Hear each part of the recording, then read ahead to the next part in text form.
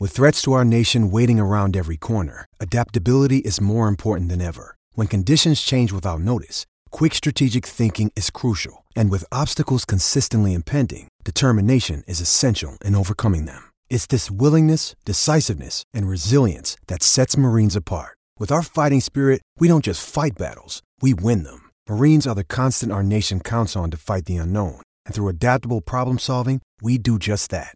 Learn more at marines.com.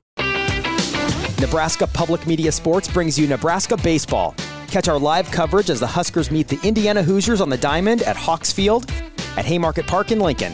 Watch Friday, May 10th at 6 p.m. Central on Nebraska Public Media.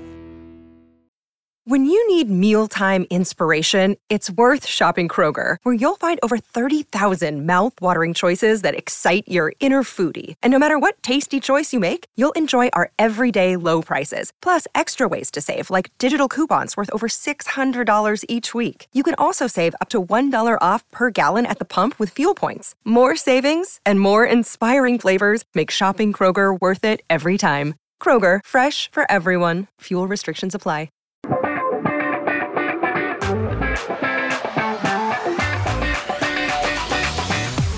You're listening to Hurrdat Sports Radio.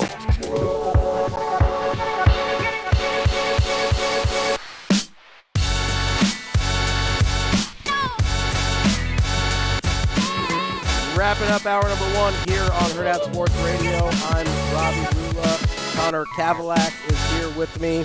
I want to go soft A on that last one so badly. Oh, yeah, you're fine. You're doing it perfect. Kavalak. Yeah, you're doing it perfect. So TK, one of our loyal YouTube listeners here, has a very important question for you. Okay. Perhaps the most important question you'll be asked, certainly on this show, but maybe in your life. Oh, no. How do you feel about the band Creed?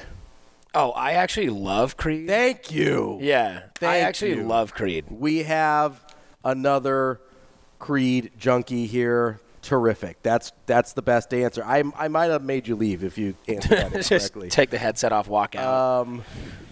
Travis was with arms wide open. With arms wide open. Love it. Was commenting that he was picturing you in a shoebox, or maybe I was picturing you in a shoebox. So you guys both love Creed. Oh, yeah. Creed's the best. Thank you, dear baby Jesus. Ron Kellogg III is apparently a community builder for, I think, Lincoln Public Schools. I assume that's what LPS means. I would think so. TK goes, one of us. So terrific news on the Creed stuff there. We're about to get into Deion Sanders here. And Deion on the YouTube channel, different Deion, not Sanders, sure, spelled differently, says I was one of the few that called it on Sanders when he was cool. And I don't just say that because he's saying I'm right, although that doesn't hurt. But also because the shine off of Deion Sanders has worn pretty dramatically pretty quickly. And the reason I bring this up now is because the thing that we heard last night from Caden Robertson, who was a linebacker there, I think he was only there for a semester under Deion. I think he might have left after spring ball, if I am lining things up correctly from what he was talking about with Jason Whitlock yesterday. Was the thing that that Caden was talking about was the same thing that bothered me in the moment, because my biggest issue was the way he was handling players' lives, right?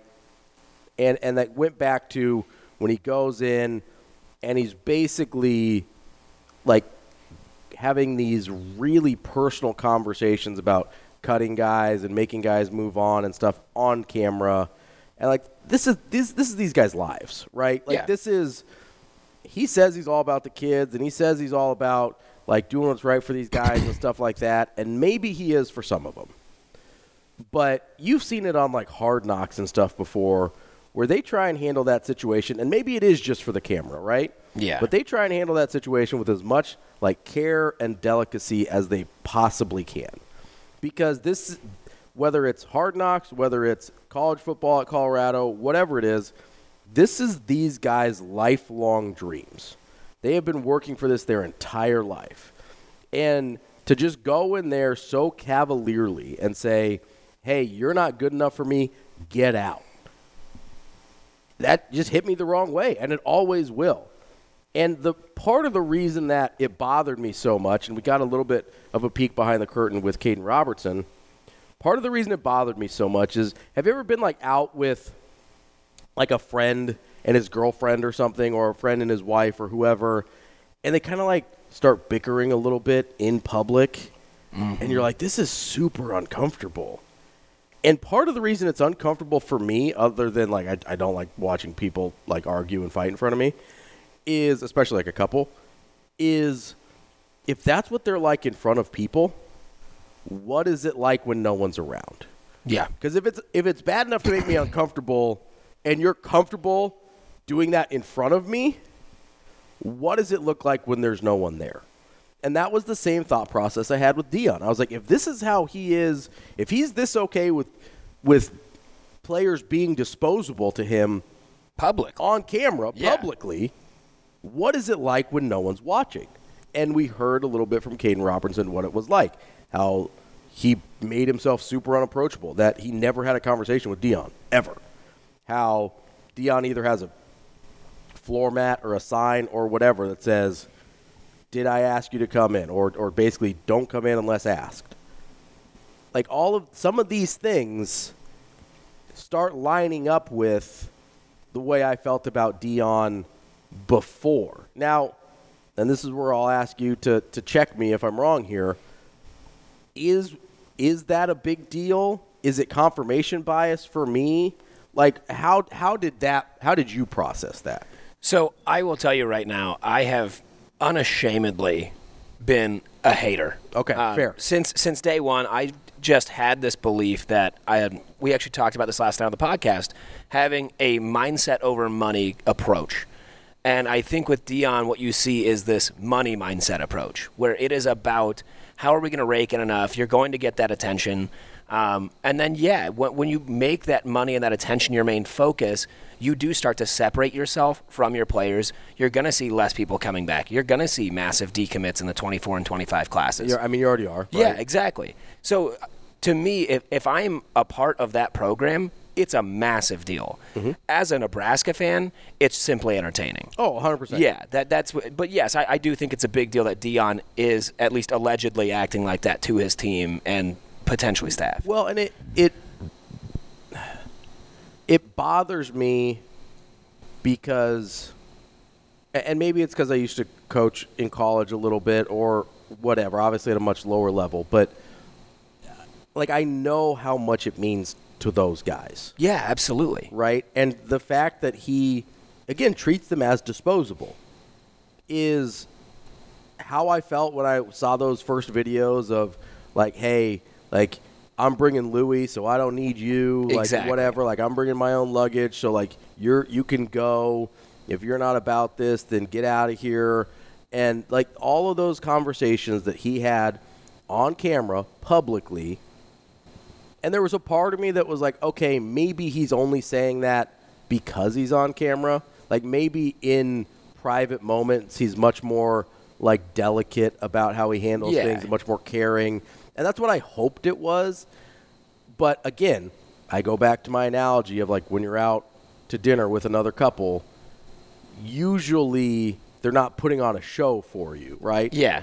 This is a microcosm of the real thing that's happening behind closed doors. And that's what it felt like with Deion to me, and that seems to be, and again, in a vacuum, those things, maybe not the biggest deal in the world. Sure. Like, you could talk me into, hey, like, Deion has open office hours during these times. When it's outside of those times, he's got these other commitments. He really has to focus and buckle down, and he, maybe he's got a little ADHD, gets distracted real easily with people walking by. Like, you could make that argument if this is the only thing. Yeah. Right? If this is the only thing. But in the context of everything we've seen about Deion, it is a real hard sell that this is not another symptom of the Deion problem. Yeah. It's just a cultural issue. That's what it is. And it ultimately stems from Deion.